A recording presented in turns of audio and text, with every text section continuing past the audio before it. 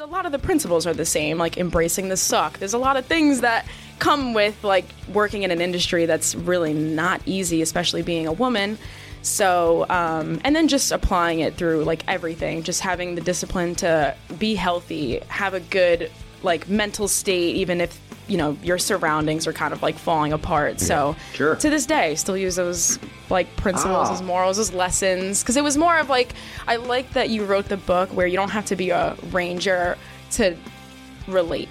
It was like you could be anybody as long as you're relating to like these set rules. You know what I mean? Battle Line Podcast. We have a great show lined up for you this episode. Got Nastacha Beck in studio, who you're seeing. We already recorded the interview, but we're doing our intro right now. The first thing I wanted to mention, you guys, before we even get into anything, is I didn't get a chance to mention this on the last podcast, Chris, and I felt bad.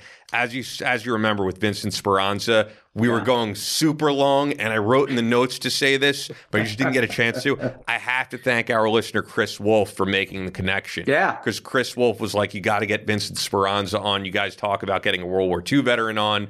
And yeah, that was an incredible interview. It was getting guys, and there's less and less World War II veterans out there, and getting somebody from Battle of the Bulge, that is to me incredible. Being a military guy, of course, you guys being a veteran, that is those guys and the Rangers that stormed Omaha and Utah Beach, you know, Normandy Beach, D-Day. To me, those are my heroes. Just the story he had. The beer run story. Oh, I mean, can you imagine?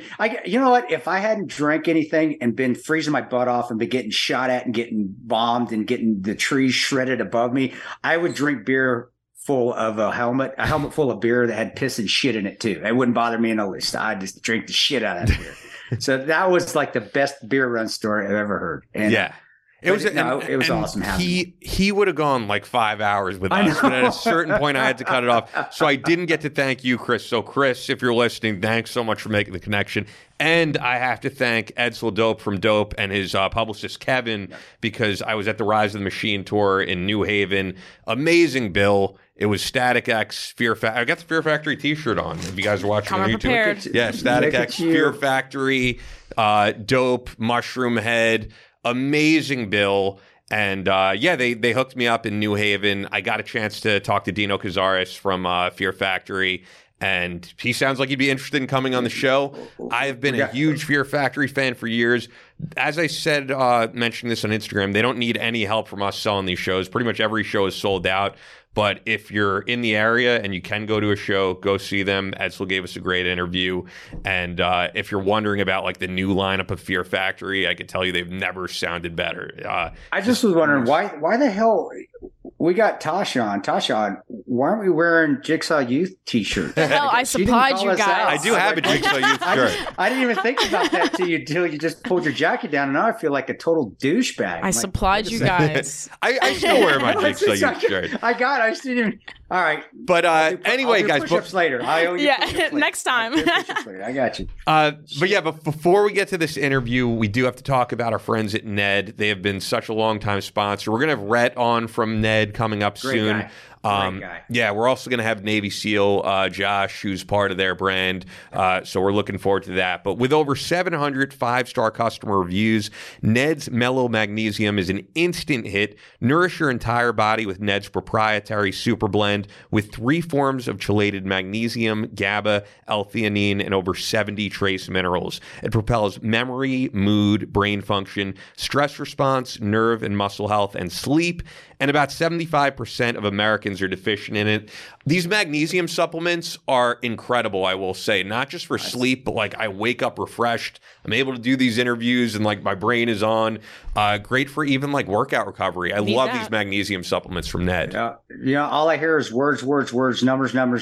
I just know it works, man. Yeah. I don't know all that other shit. Like, does it work? Give it to me. Let me try it. And it works. It helps with recovery. And with me and, still rebuilding this damn knee that I tore up, I need all the recovery and sleep I can get. That's what helps me is the sleep to help rebuild that thing.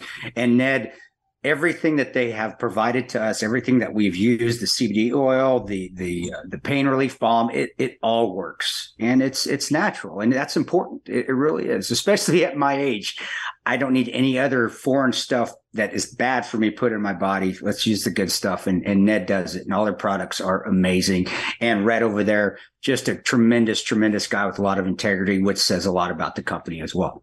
100%. And so Ned's Mellow Magnesium is actually available now on Amazon, but you're going to get the best deal through us. Yeah. So check it out through us. You'll get the best deal when you go to helloned.com/battleline, or just add the code battleline at checkout. That's HELLONED.com/battleline, helloned.com/battleline. Let's get right into this interview.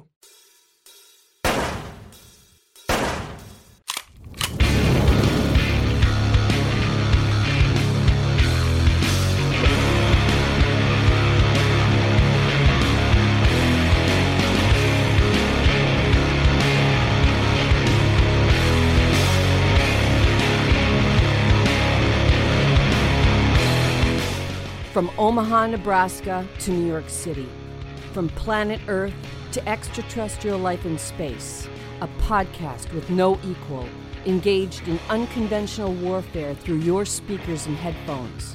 This is a show about embracing the suck, conquering your demons, and finding God in the face of adversity. Chris Tonto Peranto. Switch is on, motherfucker, I'm gonna shoot you in the face. Ian Scotto. You know, Ian and I have been dating for a long time. You are now tuned into the Battle Line Podcast.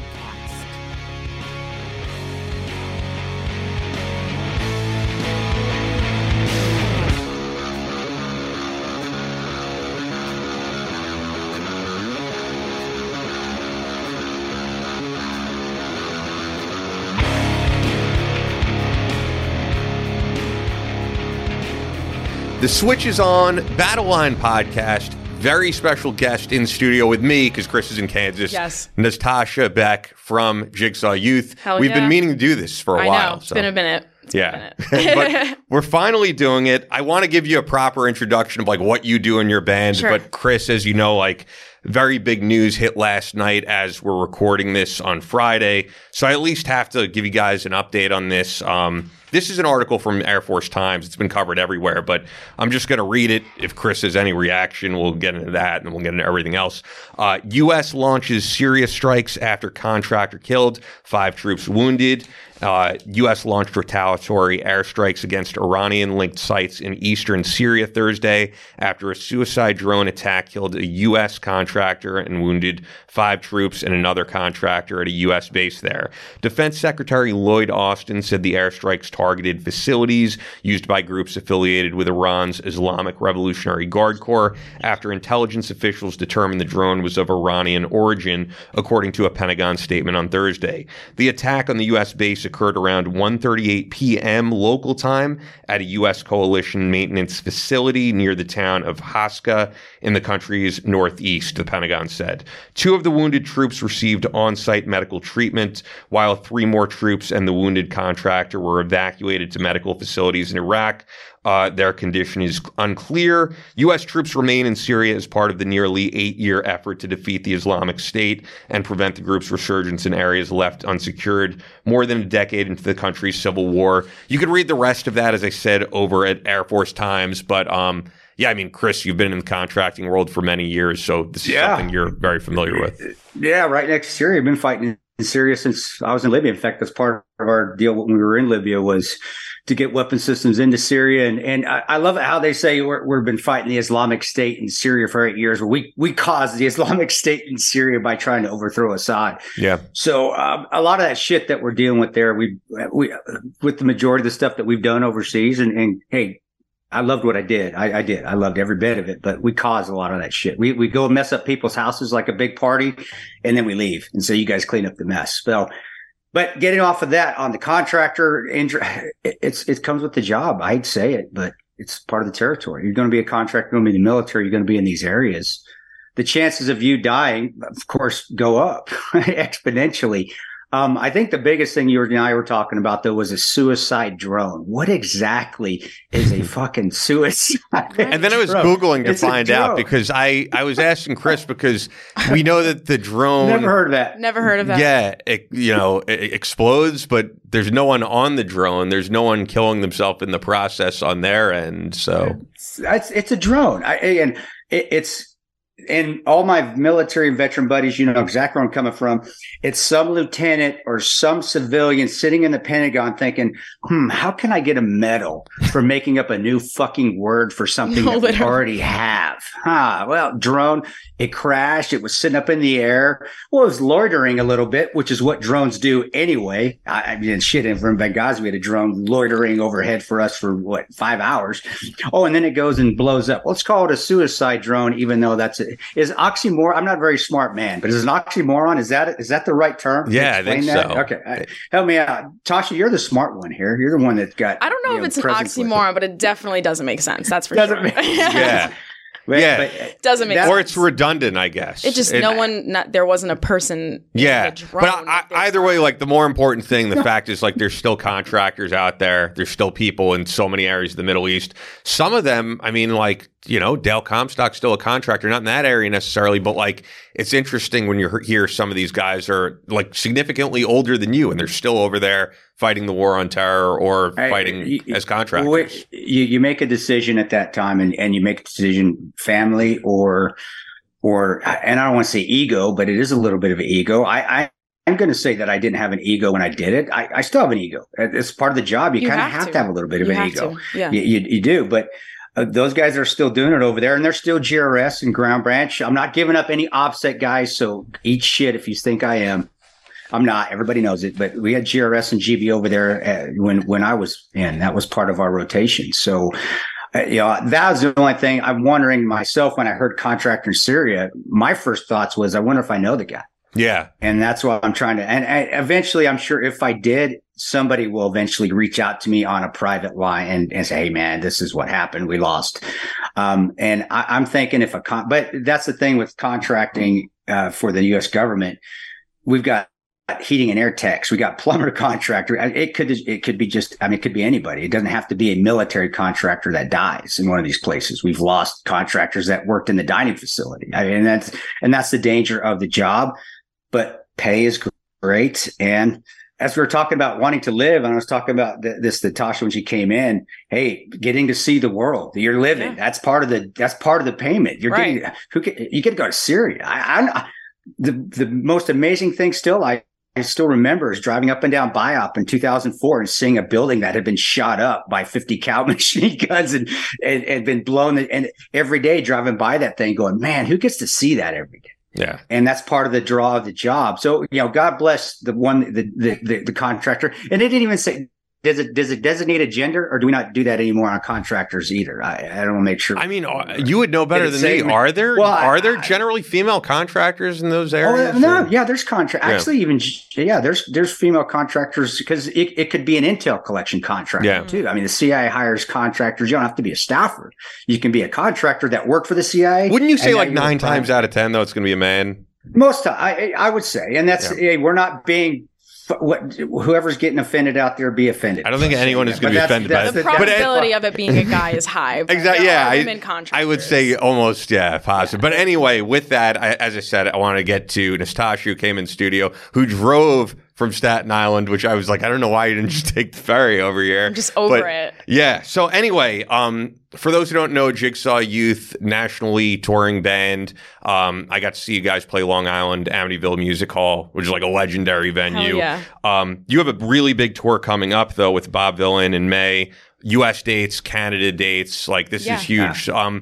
I think getting into your background, like before we get into anything that would be like interesting to me, and I spoke to you about this when I first met you, is like when I first met Chris was during the 13 hours time when the book came out and Benghazi was so a part of the news cycle. For you being younger, like I don't think you experienced as much of that being part of the news cycle. So the way we made the connection was you reading The Ranger Way. Yeah, that was cool. Thank you for that. So how did that all come about though? What made you pick it up?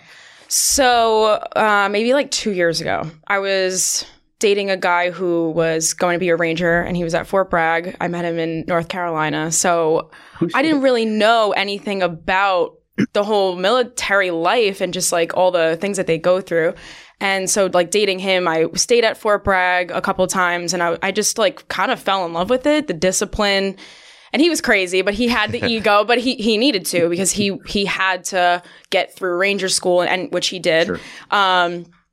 So I was like really intrigued. And then even though it didn't work out, I was still like, oh, I could apply a lot of these principles, becoming a ranger, sure, fighting for something, having a passion, having a mission, apply it to my life, which I kind of was already doing, but was drawn to it more. So on my first national tour that I got, which was like, I think, November, December of 2021, towards the end of the year, I was reading a lot. And I picked up that book. I was reading a lot of different I can tell you're an avid reader. Yeah, I've been slacking a little bit, but for a while I was like burning through them. So that's the one that I picked up because while he was away, I wanted to kind of learn more about what he was going through. That way there could be a connection. Because I'm a girl from New York. I'm not a guy that's going to fight wars. Like, how are we going to connect? So I was like, let me educate myself. So, and then it just kind of continued through there. So I picked up that and I read 13 Hours and I loved it. And it was because a lot of the principles are the same, like embracing the suck. There's a lot of things that come with like working in an industry that's really not easy, especially being a woman. So, and then just applying it through like everything, just having the discipline to be healthy, have a good like mental state, even if your surroundings are kind of like falling apart. So sure. To this day, still use those like principles, those morals, those lessons. Because it was more of like, I like that you wrote the book where you don't have to be a ranger to relate. It was like, you could be anybody as long as you're relating to like these set rules. You know what I mean? Well, I did. That's the whole reason when I did write. There was enough cool guy books out there. And it was like, man, I think people need to realize how much we are screw ups and what it's just like everybody else. We screw up we're human. So much. Yeah. It's just but what do you do? That's the only difference I tell people between Rangers, SEALs, Delta, whatever else and civilian population is that it's not that any stronger, any more mentally tough. And it's just that when we fall down, we pick ourselves up. Right. And everybody can do that. Yeah. And honestly, I that's where where I did see that on your Instagram, like, man, that's cool. And I thought it was because of my face. Cause it was a pretty good looking picture. I mean, it might've contributed to also selling the book. Like, man, that's grimy. Looks hardcore. But then what I did is I saw I saw one of you're doing one of your shows. And it was early on. This was about last year, about 8 months. It's been about that long now, 9 months. Yeah. And honestly, because being at Ranger Battalion, there's a tie-in here, folks. There is. The Funky Monkey and alternative rock and the Funky Monkey music station out in Seattle when I was at, that was huge. We're big Nirvana, big Pearl Jam. I mean, that stuff was brand new. That's what we are. Like our sound derived from that entire scene. Yeah, it did. And that's the clip I listened to. I'm like, holy shit, that kind of sounds like Alice in Chains. Yeah, like, I like that shit. And that's when I'm like, man, well, you know what? Maybe these kids, I'm saying it it's endearing, Tasha. These kids, maybe there's kids that still know how to play their own instruments, still get music, don't need synthesizer, don't need auto tune and all this other, and they're actually doing. And that's what was like, man, finally a generation that's coming back to us old farts, what we like. It's funny that I'm calling Pearl Jam and Nirvana old farts. It's crazy, because I grew up with that too. But it's true. For a while, like early 2000s up until kind of recently, it was more obviously country and pop. That's what's really taking over the airwaves, and like hip hop. So I wouldn't say that I'm necessarily in like the greatest genre when it comes to wanting to make a career out of it, but I'm working so hard. And now that we're touring this much and things are really starting to pop off since the end of 2021, March 15th, I've been in this band for 8 years. So I've been, which is wild. Yeah. We've been, so, since did you we're start kids. in high school?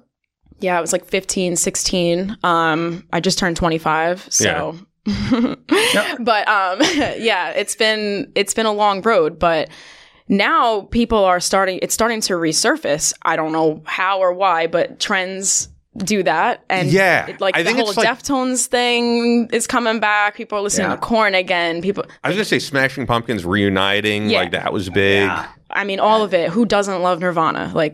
So now all the younger kids, like when they come to see our show, they don't know, for the most part, who we're influenced by because they're really young.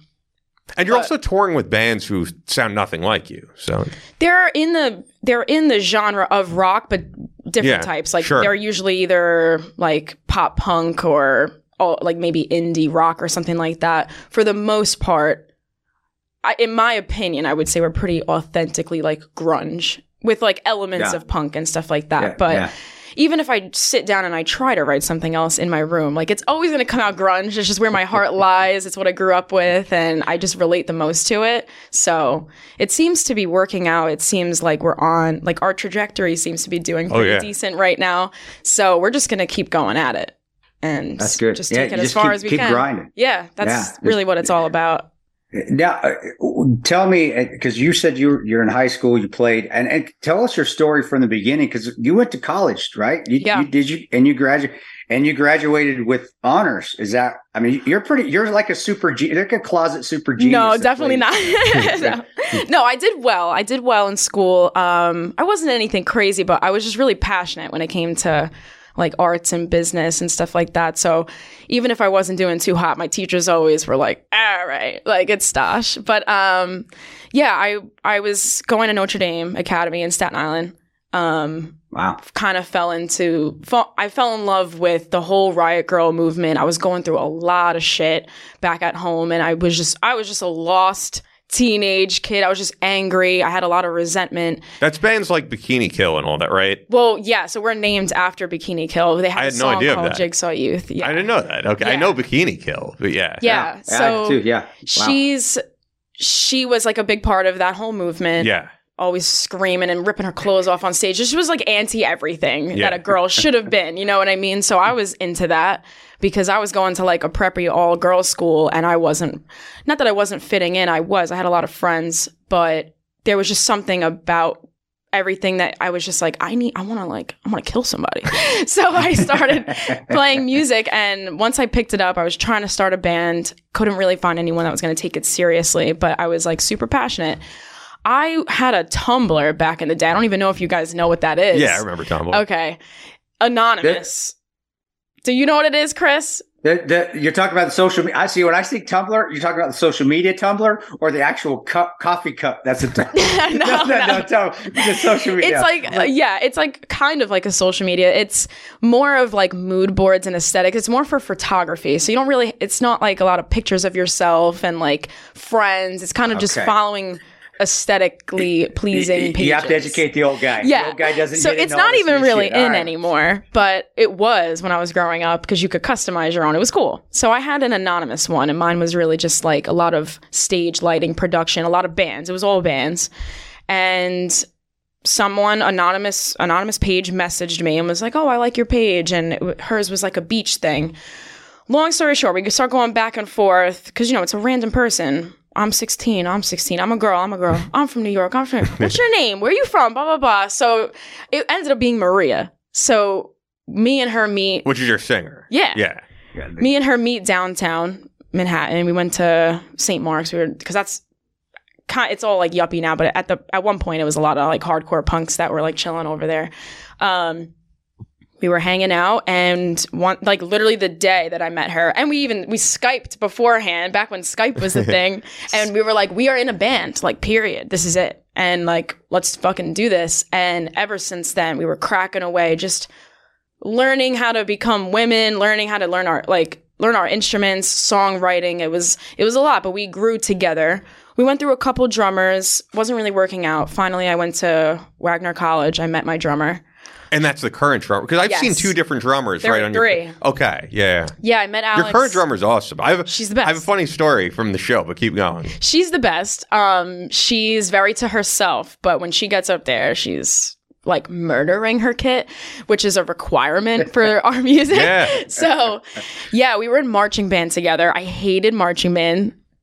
Don't even ask me why I was in it.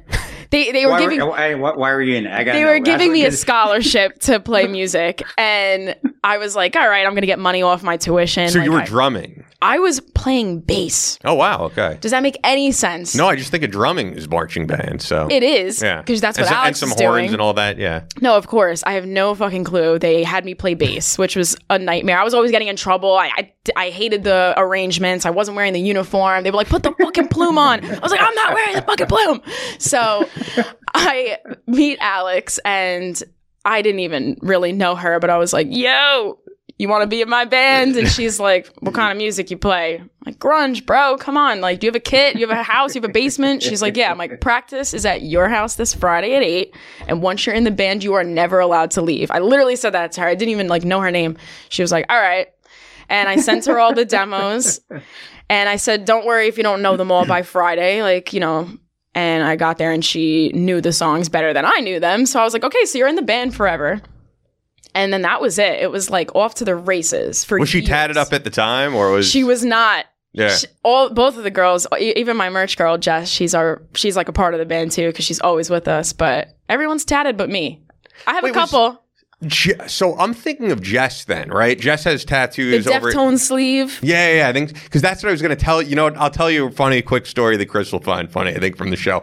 I was talking to her about Deftones because Deftones are my favorite band. Same. I've probably seen Deftones like 15 times. Never seen them. You got to see I them. am at Rockville. You have to see them headline a show, though. I feel like you have to see them with their audience. Yeah. Because anytime I've seen them open, it's just never as good for Right. me. But anyway, so at your show at Amityville Music Hall, I'm talking to Jess about Deftones. I'm talking about how I flew to Colorado to go see Deftones and Incubus. That's who I'm seeing in Rockville. Yo, and Tool. That's an insane one. So I'd see Incubus. I'm sorry, I love Deftones, but Incubus. I love they Incubus. toured last summer, man. You should have I saw gone. them in Jersey. I saw them on Long Island. Chris never goes to shows. Come on, Chris. But I saw him at Red Rocks Amphitheater. I flew out to Colorado. So anyway, I'm talking to Jess about this. Yeah. And then all of a sudden, in the corner of my eye, I see some girl whip out her boob and your singer signing. And your singer's like, yeah. And she's signing some girl's boob. And it's like suddenly I'm 18 again because I'm in the middle of talking to Jess about Deftones. And I'm like, all right, I'm extremely distracted right now. Sorry about this. That's classic Jigsaw shit. Like, that shit goes down. We have girls. It's always the girls, which is even funnier, and I like that. But they'll come up and they'll be like, Maria, if you draw something on my face, I will go to the tattoo parlor tomorrow and get it tattooed on my face. Probably not a good idea. I swear to God they have. It's insane. I swear to God. They're getting Jigsaw tattoos.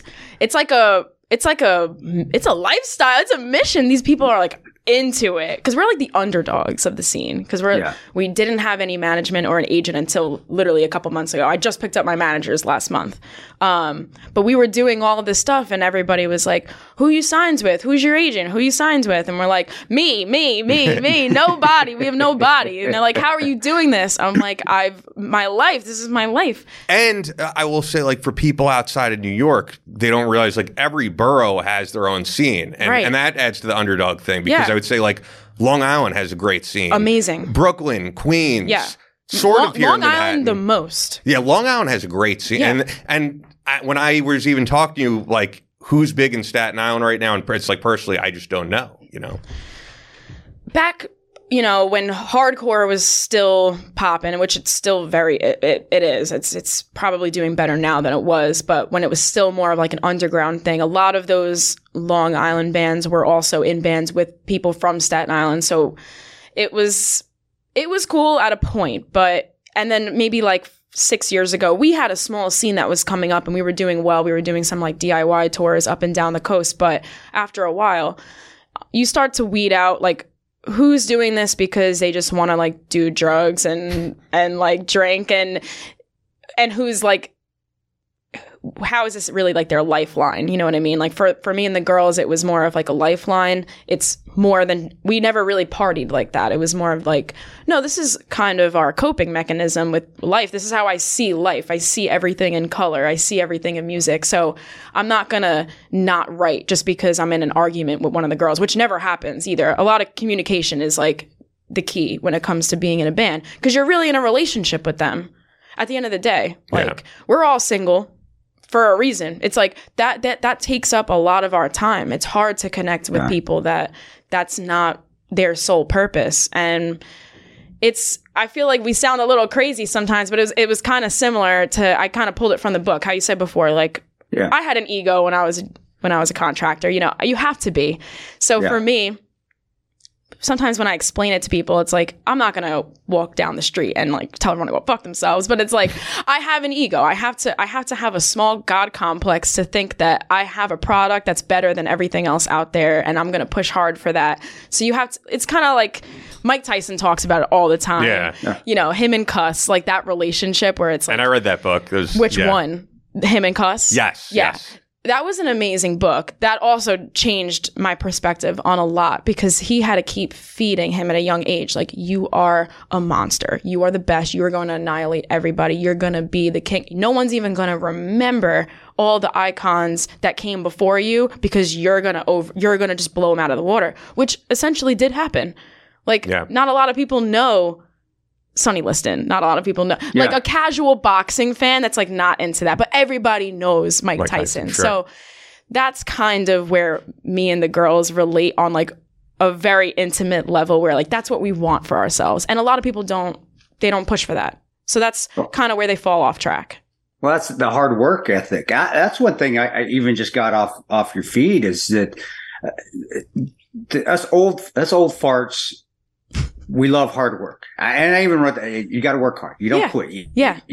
And we do. I'm a grouchy son of a bitch that looks at 20-year-olds and goes, you do not know a damn thing about work ethic. Right. You do not want to, everything's so easy. I'm going to show my ass on social media. I'm going to have 8 million followers. And I'm like, what? But that's one thing that I got from you guys. And I'd like you to expound on that too. And the importance, because every generation we do need more hard work, and that you just have to keep grinding. And sometimes it happens like that, and sometimes it may take forever. But if you keep working hard, something good will come out of it, and you will succeed, whether it's financially or whether it's emotionally or whether it's both.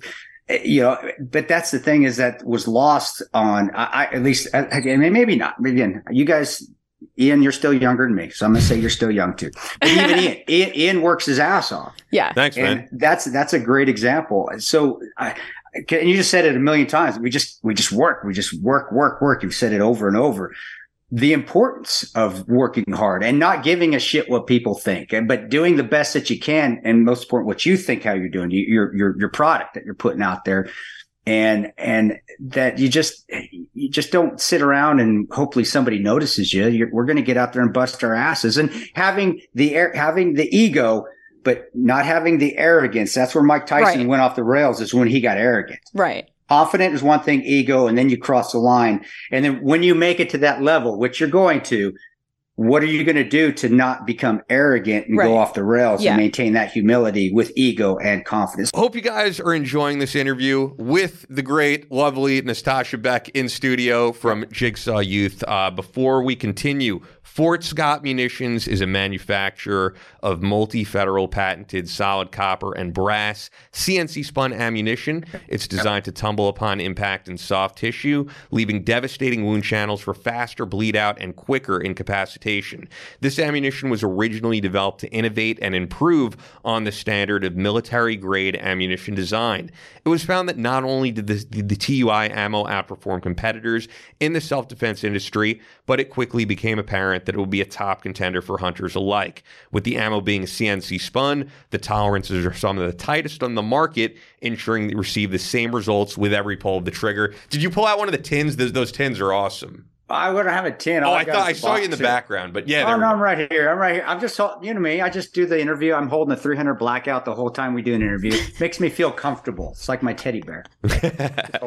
But now the ammo is fantastic, man. Best ammo on the planet. By far. And with those tins, you can get them with different ammo. Just a great collectible to have. So check them out. Fort Scott Munitions is available throughout privately owned businesses in every state, or you can go to fsm.com. Use the promo code BattleLine for 15% off your order. Only available to listeners of the Battleline podcast. Fort Scott Munitions is a proud supporter of Chris Peranto, Battleline Tactical, and the Battleline podcast. Once again, guys, fsm.com, promo code BattleLine. Simple as that. And, of course, we have the best night vision sponsor in the game, Now you can have the superpower to see at night in the dark with the Viper Binocular Night Vision System by Photonis Defense. It is the global leader in night vision solutions, providing more high-quality night vision capabilities than anyone. Military, law enforcement, and public safety end users utilize Photonis Defense solutions to give them the edge at night in tactical situations and rescue operations. Hunters, shooters, boaters, and enthusiasts can rely on the Photonis Defense Viper Binocular to become masters of darkness. The new Viper Binocular system carries the same features and benefits as the Photonis Defense Viper Monocular with a ruggedized body and harnesses the power of the Echo Intensifier tubes, giving you sharper images, reduced halo, and industry-leading ultra-fast auto-gating across the range of dynamic operating conditions. The last time I was in Kansas, I saw you do the night vision class. Yeah. And even the owner, Ryan Kraft of of Fort Scott Munitions, he didn't know anything about Photonis at the time and was using other night vision. Like, he was sold after seeing Phil Otto. And he got a pair of them. Guys, that stuff, it literally and figuratively is like night and day using it. Honestly, we need to get Jigsaw Youth hooked up. Can you imagine Tosh up there with the 4 bangers up there? Dude, badass. I actually been telling the girls, I'm like, it would be kind of cool to wear like tech gear, like the vest, like the bullet vest. You know what I'm saying? Like, it would be cool. It's a new thing now. It would, but the shirts I gave you guys have the gas mask, right? Yeah, but it looks like it's wearing like the goggles. Oh no, we got to get them Photonis. We got to get them hooked up with the pair. I don't think that's going to happen because this is a very high priced item, but it's worth it. It's worth it. No, it is tremendous stuff. It's the best night vision, guys, on the planet by far, and the focus on it. You hear auto gating, but guys, it's the focus, and how detailed you are at night. That's what you need to see, and you need that at night. You need to be able to differentiate friend or foe. And if you can't see, it's hard to do. And the group itself, they have trusted professionals that work there, guys that have served, operators that have. 2 of them I've worked with overseas in Afghanistan. They know what they're doing. Tremendous products. And if you're a hunter, hogs, coyotes, whatever, they're tremendous. And if law enforcement, military, guys, let your guys come home at night. Get them the best night vision out there so they come home to their families at night. I mean, that's the importance. So get with Photonis Defense. And I only mention that it's a higher price point because this is not night vision you're going to get at Cabela's or a store like that. No, it's mill grade night vision, and that's what you want. Yeah. Mill grade night vision. So, if you're looking for the best night vision out there, look no further. Visit PhotonisDefense.com for more information, or look for Photonis Defense product options from your local night vision dealer. It's PHOTONIS defense.com, photonisdefense.com. Let's get back to our interview with Nastacha Beck from Jigsaw Youth. Can you expound on all that? Maybe inspire some of our younger generation.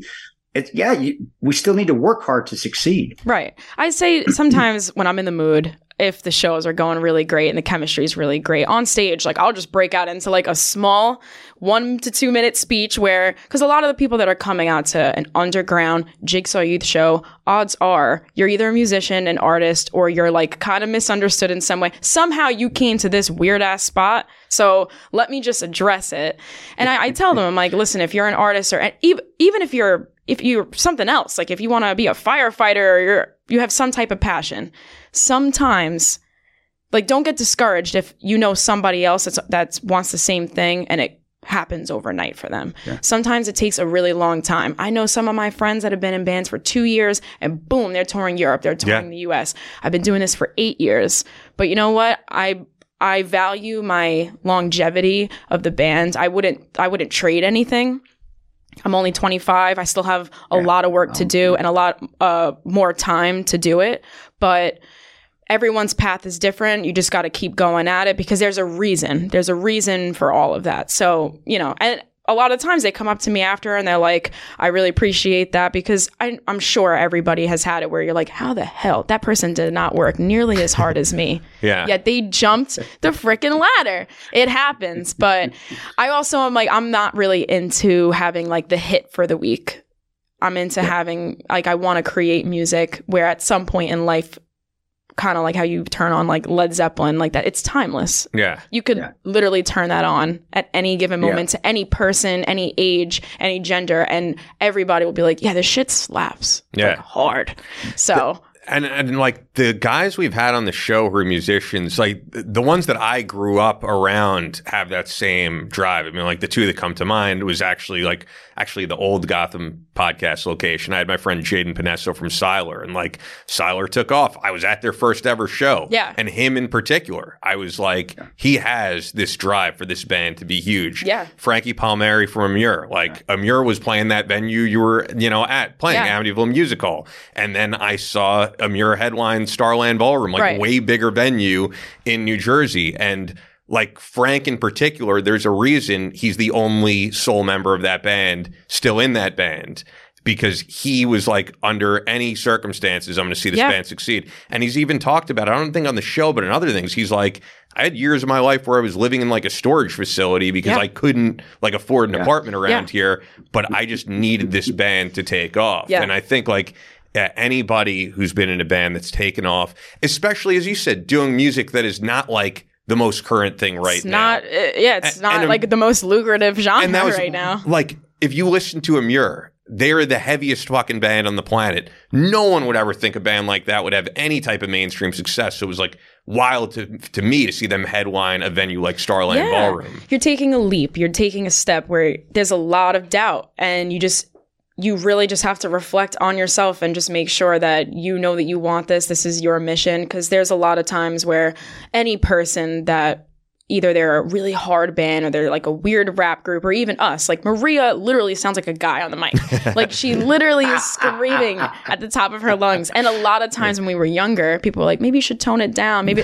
And I'm like, no, we just have to harness our strengths, and like we're working on it. But every person that's ever like, maybe you should have a backup plan. Maybe you shouldn't. Maybe you should get a degree in something else. Maybe you should. I'm like, no, I know what we have. We're still working on. You have to work on your craft. Yeah. Like no expert in anything is only going to work at something for a little amount of time and then just like, boom, it takes a long time.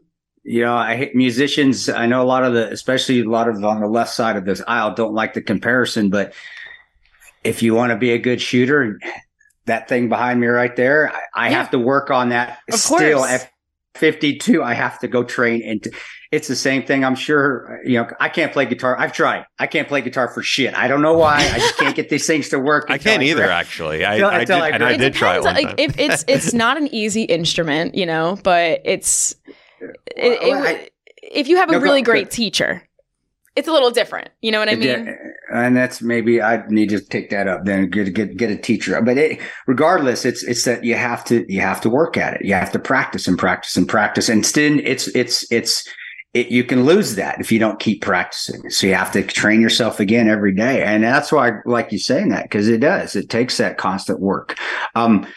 You mentioned something about you got a manager now. Yes. I want to know, but you wanted to stay true.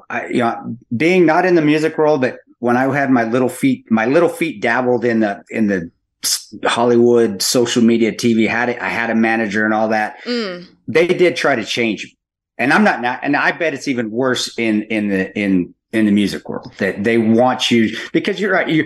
Grunge is not the big thing right now. Managers and publicists and agents, they want to make money. Yeah. So are they starting to try to push you that way, or do you think they're going to? And if they do you have a plan already in action? Are you like, okay, if they do that, I'm just going to give them the finger and tell them to F off? Or am I going to, and the term is still relevant, are you going to sell out and go what they want you to do to make money? So as far as my agent goes, because he was the first person that we like hopped on board with, a lot of his roster is Anti-Flag, the Chats, people that he's into that shit. Yeah, you know what I mean? So he don't want to change nothing. And everybody's believing that we're going to do good because even if the genre seems a little bit weird, when you see us live and you see how people react, and when you put us on a good bill, regardless whether you like rock or not, it's a fun time and everyone's throwing the fuck down. So that's where the money's at. Yeah. It's old school mosh pit shit. That's you guys. It's like, back when I could actually get in there and not break a hip. Yeah, exactly. So when you see, because, social media now, like at least for me, I look at our band page Instagram, like that's like our resume to the bands that are looking for openers to go out on tour, because we're still the little guys. So we kind of need people to keep taking us, bigger people that have been doing it more, take us under their wing. That way we can start showcasing, which is what we've been doing for the past year and a half. So I guess when they see that we're able to tour, we're not stressing about paying our vendors for like supplies. We just bought a really beautiful van last year to tour with, because these freaking van companies, they want like $4,000 a month to tour. I'm like, I will buy my own and you can all go fuck yourselves. So they see that we have a business knack, we have passion, there is a product that nobody has. Like, we are different. So he don't want to change nothing. Our managers, they're a mom and pop type, a pop and pop, we call them, because they're two guys, but they're like a pop and pop shop. So it's like, they don't want to change anything. They're also like the underdogs with us, where they want to root for us and everything. They really, really are passionate. They love our music. So as long as you find, it took a long time, but as long as you have people that come to you that are willing to not take any money from you until you're really like making it, that believe in your mission, then they don't want to change anything, They just want to keep pushing you and selling you. So we got blessed where no one's trying to change us, because we're not with a label right now, which now, because of the internet and all the changed things so much. You don't even really need one. No, because you don't need your music distributed in stores anymore. Like and this shows my age, right? I worked at Tower Records before I worked at Sirius and all that. Oh, nice. And you needed your album to be in Tower. Yeah, you needed your album to be in Tower Records. You needed it to be in FYE, Sam Goody, and all. Yeah, everything has changed now. The unfortunate thing is also like everybody is streaming now, which I don't. But artists get paid a fraction of a penny for streaming. It's insane. And then you go out and do shows, and then venues take a portion of your sales for your merch. I know. And they have your hand in your pocket on everything, and it's so hard to be a like lucratively successful band unless you're at that top level. And I will give like maybe the other side to what Chris said of the whole selling out thing. I know you and your band well enough, like that you guys listen to other types of music. You listen to hip hop. You listen everything. So I actually don't think it would ever be selling out if you do another thing that you're passionate about and you're like, I love this song, but this sounds like a hit song for radio. And the example I could think of is like when I had Jay Panessa from Siler in here. They had a song on Monday Night Football called All or Nothing, and it was played on ESPN.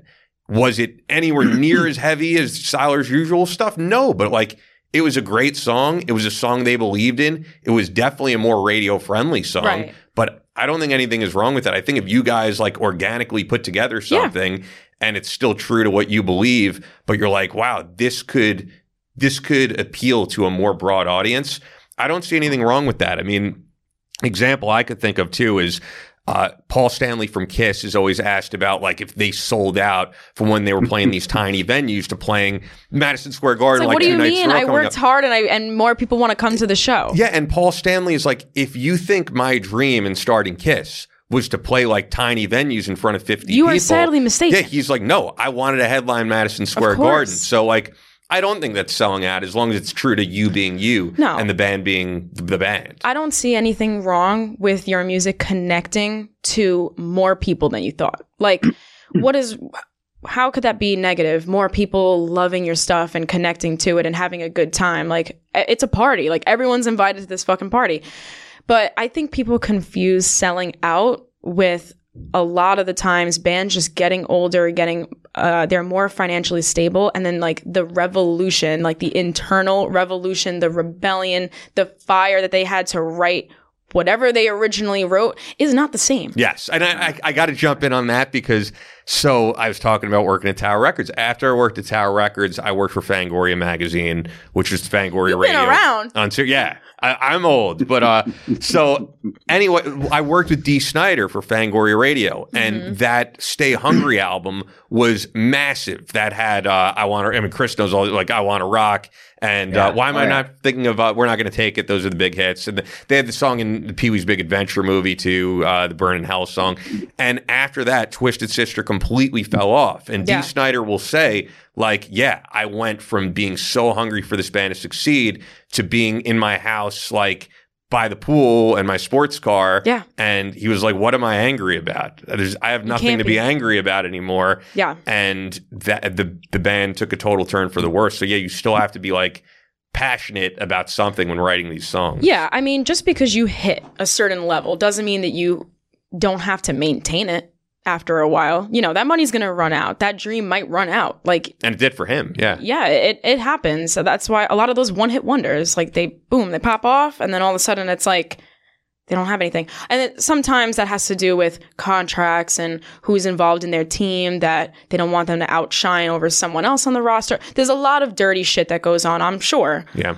But I went to Wagner for music business, and I'm not going to say like, oh, I know it all, but I went. You learned a lot. Yeah. I learned a lot. And I went there to educate myself because I believed even before we started touring that at some point something was going to break. And I have to know what I'm standing on and how to protect myself. So I'm thankful I have a team that they're not going to take advantage of me. And, I'm from New York. You watch your back at all times, but they're great. And like, they've been in contact with us for like a year and a half because they saw us play. They're one of the bands on their roster that's been popping off right now is Destroy Boys. Yeah. They took us under their wing. That was like our first national tour. We were direct support for them. So our first show was in Anaheim, California. They were there. And then when they saw us play, even though we were so nervous, we killed it. It was sold out. That was it. They were like, what the fuck was that? And ever since then, they've been kind of chiming in, like keeping in the loop of what we were doing and where we were going and stuff. And then finally, like they pulled the trigger and they were like, let's do this, because why not? Like, we're hardworking. We show up on time. Up on time. That's you get for driving to New York City. Today, it happens. We have our bad days. No sure. I could have sworn he said 12:30. I'm over here. I'm like strutting it. I'm like Gotham Studios.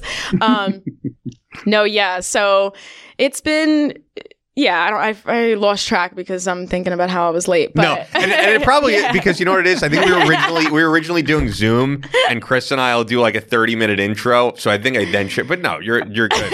But anyway, no, you're talking about how your management discovered you and are keeping you in the loop. Yeah, just like they see that the drive is not running out anytime soon. You know what I mean? We're young, we're healthy, we're hungry, and that's just what it is. Alex is a math teacher. So she's been juggling that a lot, got her master's and everything. But me and Maria have been working like tons of just part-time jobs constantly because we need the flexibility to get out. Does it suck? Yeah. Have I taken like a pay cut in the past since I started touring so that I can have the flexibility? Sure.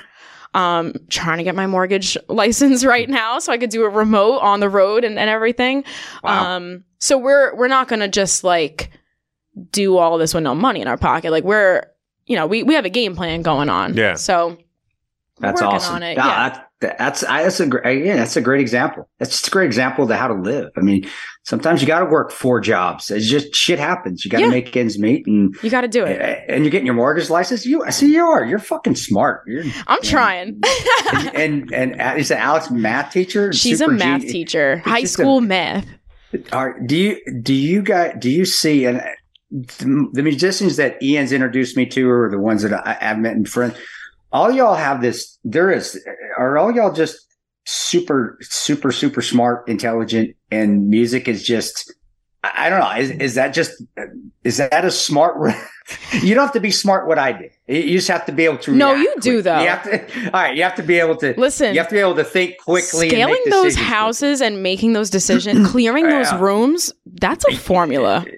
There is a formula. I to would it. bust at the seams. There's also just like a weird stress thing, though, because Chris and I have seen this. Well, I've seen it like in particular that there's guys. I would bust at the seams. Yeah, I was saying, but this is why it's weird to me because you've seen it, I think, Chris. Like, there's been guys who have been on the show who have done some of the most heroic stuff in combat, and they get nervous to do an interview on a podcast, which is crazy to me, right? Because, like, to me, I just guess partially I've been doing this for so long. This is nothing. But if I was in Chris's scenario, yeah, I couldn't. That's not for me. Well, so. I guess you have to think a lot of those guys, they're with the same group of guys. They're like brothers, and you're not really talking to a lot of people. Am I wrong? Right? I feel like some guys aren't good with I think it's still the ego comes in a little. I've never did because and you know if you've seen the movie 13, I've read that you have. The guy Pablo, that's spot on. I never gave a shit of what anybody thought about me. And that's the biggest thing. And I think, I don't know, can you attest to this as well? Get up on stage. I don't give a shit when I go speak, you don't like me, fine. I'm going to talk. I'm going to say what I want to say. Don't give a shit. If you judge me, I don't care. But I think a lot of my peers that get into it, they get up there and they're just like everybody else when you feel like you're being judged. What's he thinking of me? How's he looking at me? Can I uphold this stigma, or can I uphold this what people think about me of what I did? And it's just like anybody else. They get nervous because they start, the ego kicks in. They start thinking of themselves. Yeah. And I guess I think that goes into you guys getting up on stage. I don't see that. That's one of the things I drew to you guys as well, is that these guys don't give a shit. They just get up there and play. And I think that's adds to the success, because you take that one less burden, that element of being nervous, it's gone. So now you can just do your job. And that impressed me as well, because I have watched not as many bands as Ian has, but I've seen a few here and there. And you can just tell when a band is really tight up on stage and they suck. And you can tell where bands just get up and they're just loose and they just kill it. So I guess it's a good segue into that.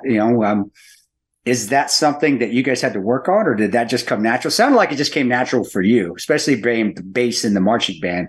But oh God, the nightmare. But what was that like with everybody else? And has that always been that way, or did you guys? It's something you had to work on, or you had to teach others? Say, hey guys, loosen the fuck up. It's a little bit of both. I mean, getting up in front of people. We always get nervous. I can't really tell at this point if it's like nervousness or just adrenaline. Just adrenaline, yeah. Because I'll do like literally 50 push-ups like right then and there, right before we go, and I'm like roiding out on stage. I'm like, yo, let's go. Not that you take actual roids. No, no, but the girls make fun of me. They're like, you got to stop working out your arms. You have to stop.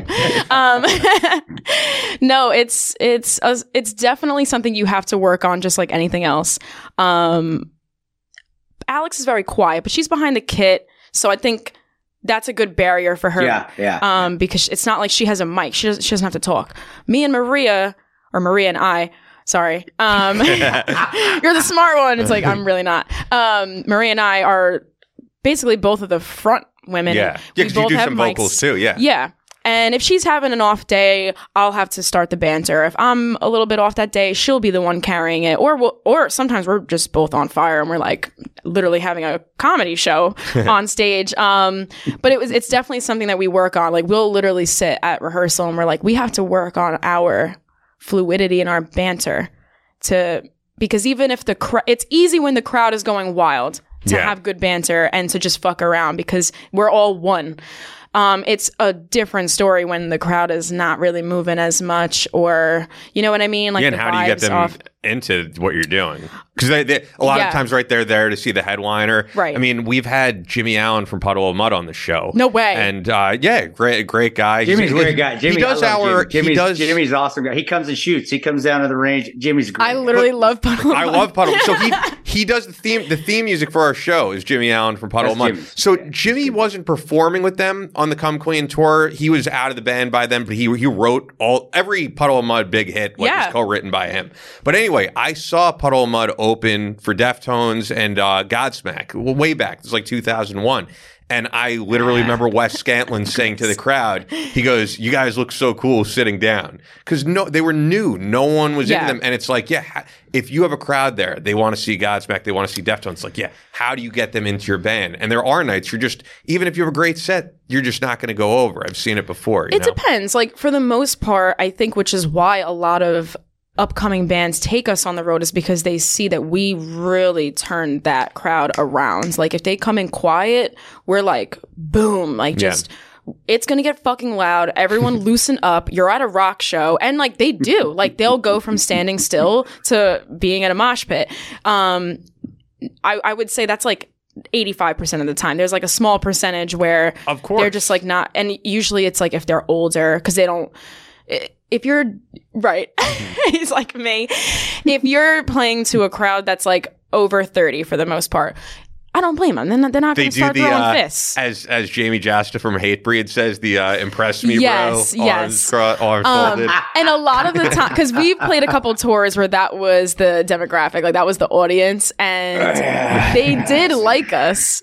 But it's hard to feed off of this energy when you want to see young teenagers, early 20s, like ripping each other's freaking hair out in the mosh pit. So we kind of have two routes. Either we'll get up, we'll feel it out, and then we'll just start naturally talking and stuff like that. If we see that it's like kind of we'll say things. So we're very demanding. Like, move over here, move over there, let's go, get in there. Like, we really are, and I don't even realize it, but people are like, Jigsaw Youth is very aggressive to the audience, but if they're not really responding, like, we'll just blow through the set. Yeah. But it not like, oh, we want to get off. We're just like, hey, listen, less bantering, more songs we're gonna play. Sure. You know what I mean? So we kind of do that. We'll like feel it out. Have you ever had any scary incidents?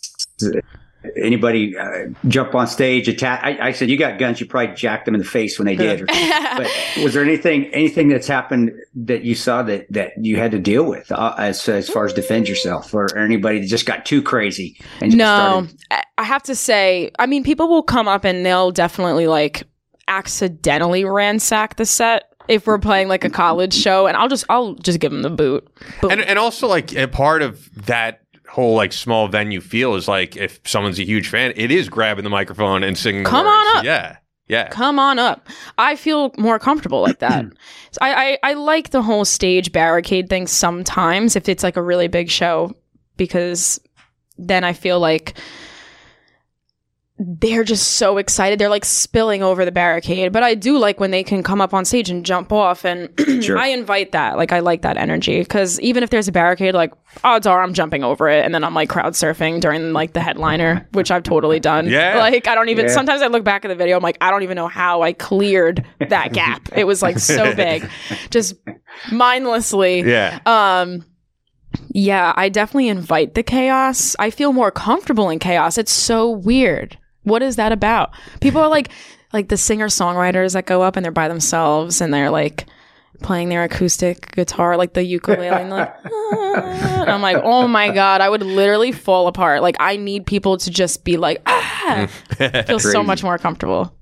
Crazy. I don't know. So there won't be like a Jigsaw Youth acoustic show, because I just saw. I definitely will. You know what I just saw here in the city last week? I saw Newfound Glory, and Newfound Glory shows are usually. Are you kidding? I love them. I've seen them, but Newfound Glory shows are usually wild, and this was the first acoustic tour they ever did. Okay, and it was definitely a very different feel seeing Newfound Glory play a theater with seating and acoustic guitars. I like that stuff too. Yeah. Go ahead, Chris. Yellow Card. I don't. They're still playing. I didn't know that. Yeah, they are. And actually, the guitarist from Yellow Card was like the second guitarist in NFG for a while. But so you would be open to doing that at some point. The whole '90s MTV Unplugged stuff. Oh yeah, that's all me.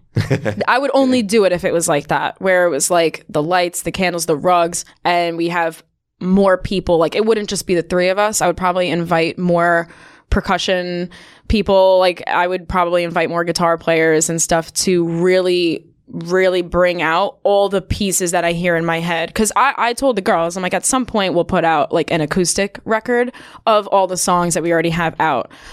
Because if you change the key a little bit, by like a half step or something, it sounds awesome. And like we're all it's very dark. So it would sound like an Alice in Chains MTV Unplugged thing. Why would I not want to do that, you know? Yeah. But like how Deftones did the acoustic stuff in Hawaii.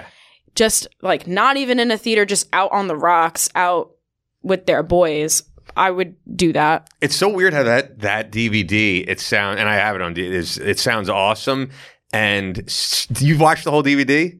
I don't know if I've seen the whole thing. I mean, I've watched the whole set. I don't know. Is there more? Yeah, they sound great. But Steph, the whole time, the guitarist for Deftones, he's like, yeah, I hate this. He's like, I hate toning down our songs that rock to play like an acoustic guitar. But they sound awesome, but he has always liked the band to be way heavier than they. Of course. He's always been the guy, like the same way we had John Dolmayan from System of a Down say some things on the show that probably the whole band is pissed at. He's the guy in Deftones who always puts his foot in his mouth. Because like when they put out the Gore album, he literally did interviews where he was like, I don't like this album. I don't think it's good. Like, this band is not the band I wanted to be a part of. Yeah. And I was like, wow, that makes me like not excited for this album. And quite honestly, I know. Don't think it's a great album. Just my opinion. But it happens. Like I said, sometimes the fire and the drive to write certain things, like the rebellion inside you is not as hot anymore, because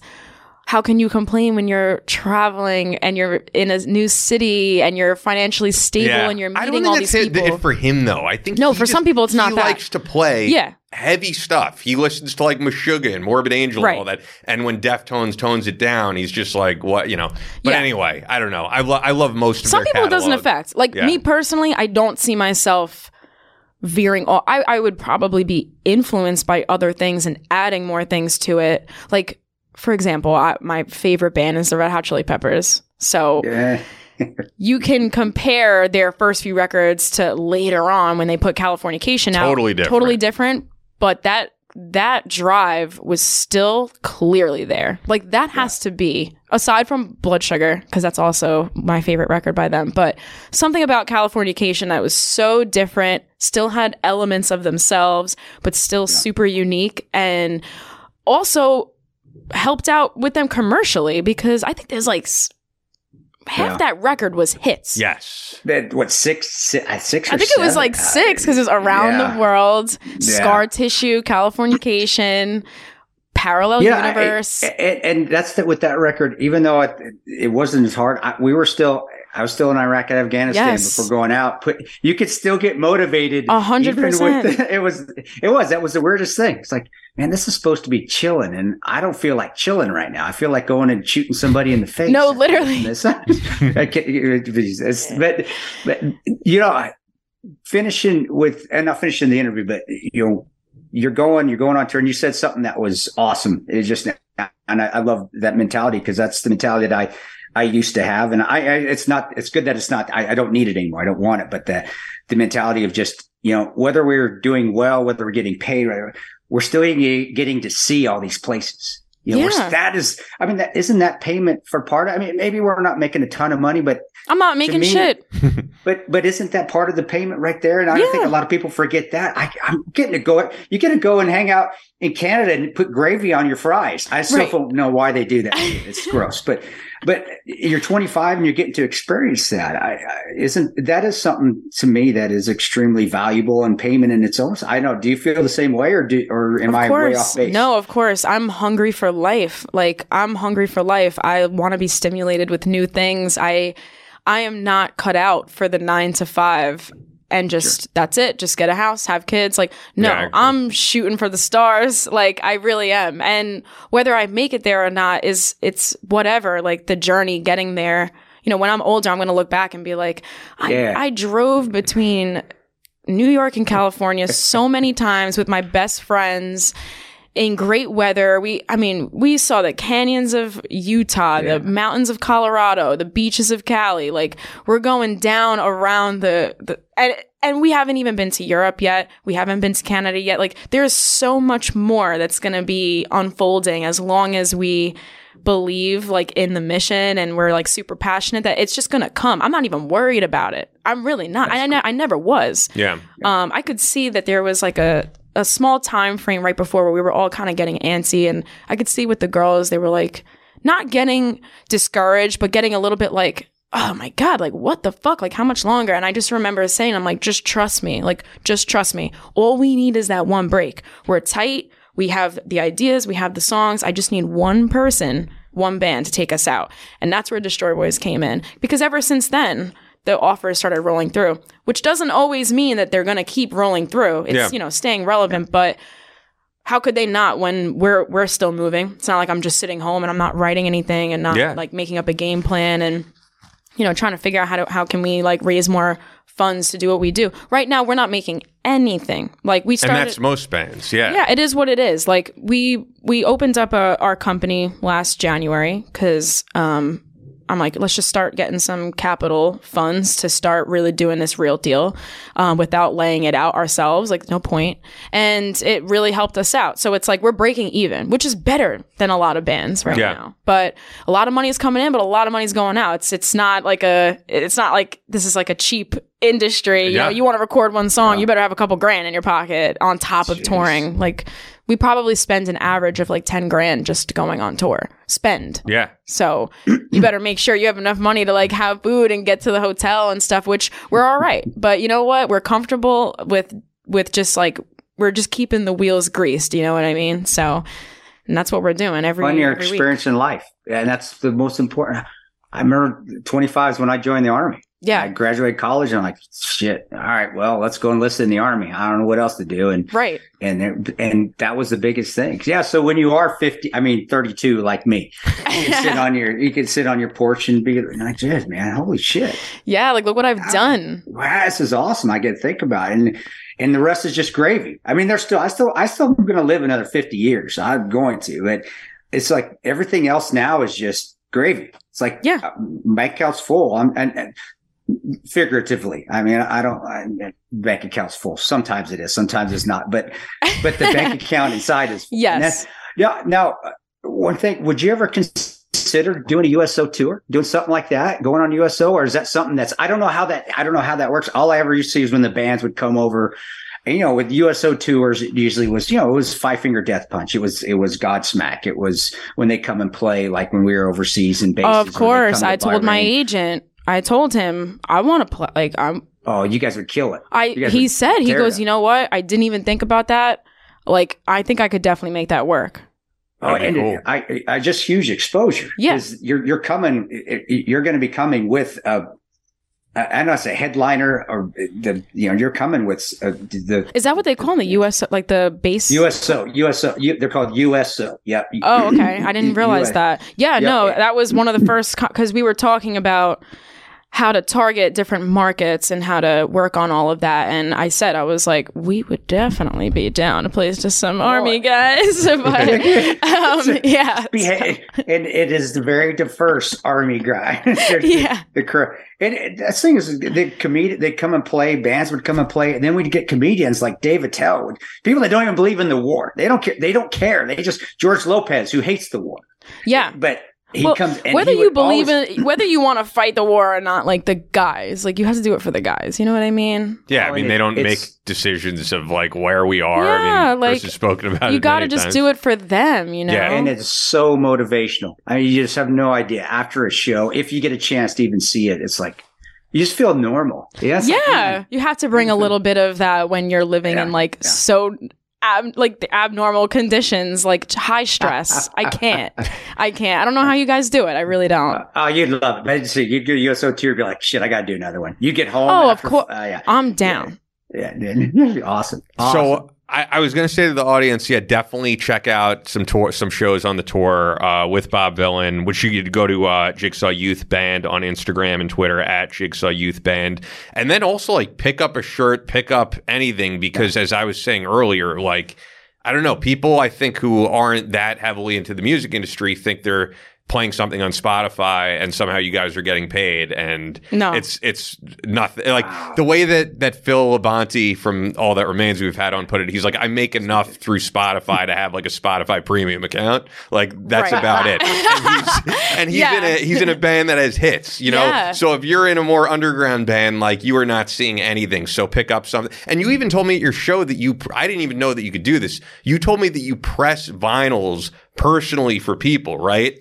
where you say were you telling me you can give a message to them on the vinyl? That's with a record company in Brooklyn called Least of All Records. They'll do it like they'll invite bands, or you could book, but for the most part, they invite bands to do a limited run of whatever they want to do. They'll do 25. And then when we go to the studio, it's direct to vinyl, so it's live. We have to play the song 25 times. And whoever the order is, the guy in the booth will be like, this is for Chris and Ian. They ordered it. They're from yada, yada. And then they'll be like, okay, you're rolling. And then we're like, hey, Chris and Ian, thanks so much. This song is called whatever. And then boom, like so if we fuck that's up, like an amazing collector's item to have. Yeah. Oh no, they sell out in like 3 minutes because that's it's awesome. Like, and then you could stay there and do more, but after you play the song like 30 times, the girls are kind of like, let's fucking get out of here. Yeah. But we do it to promote it. Let's just say we have a song that's like ready to drop in 2 weeks and no one knows yet. We'll be like, hey, we're doing a limited edition unreleased song live.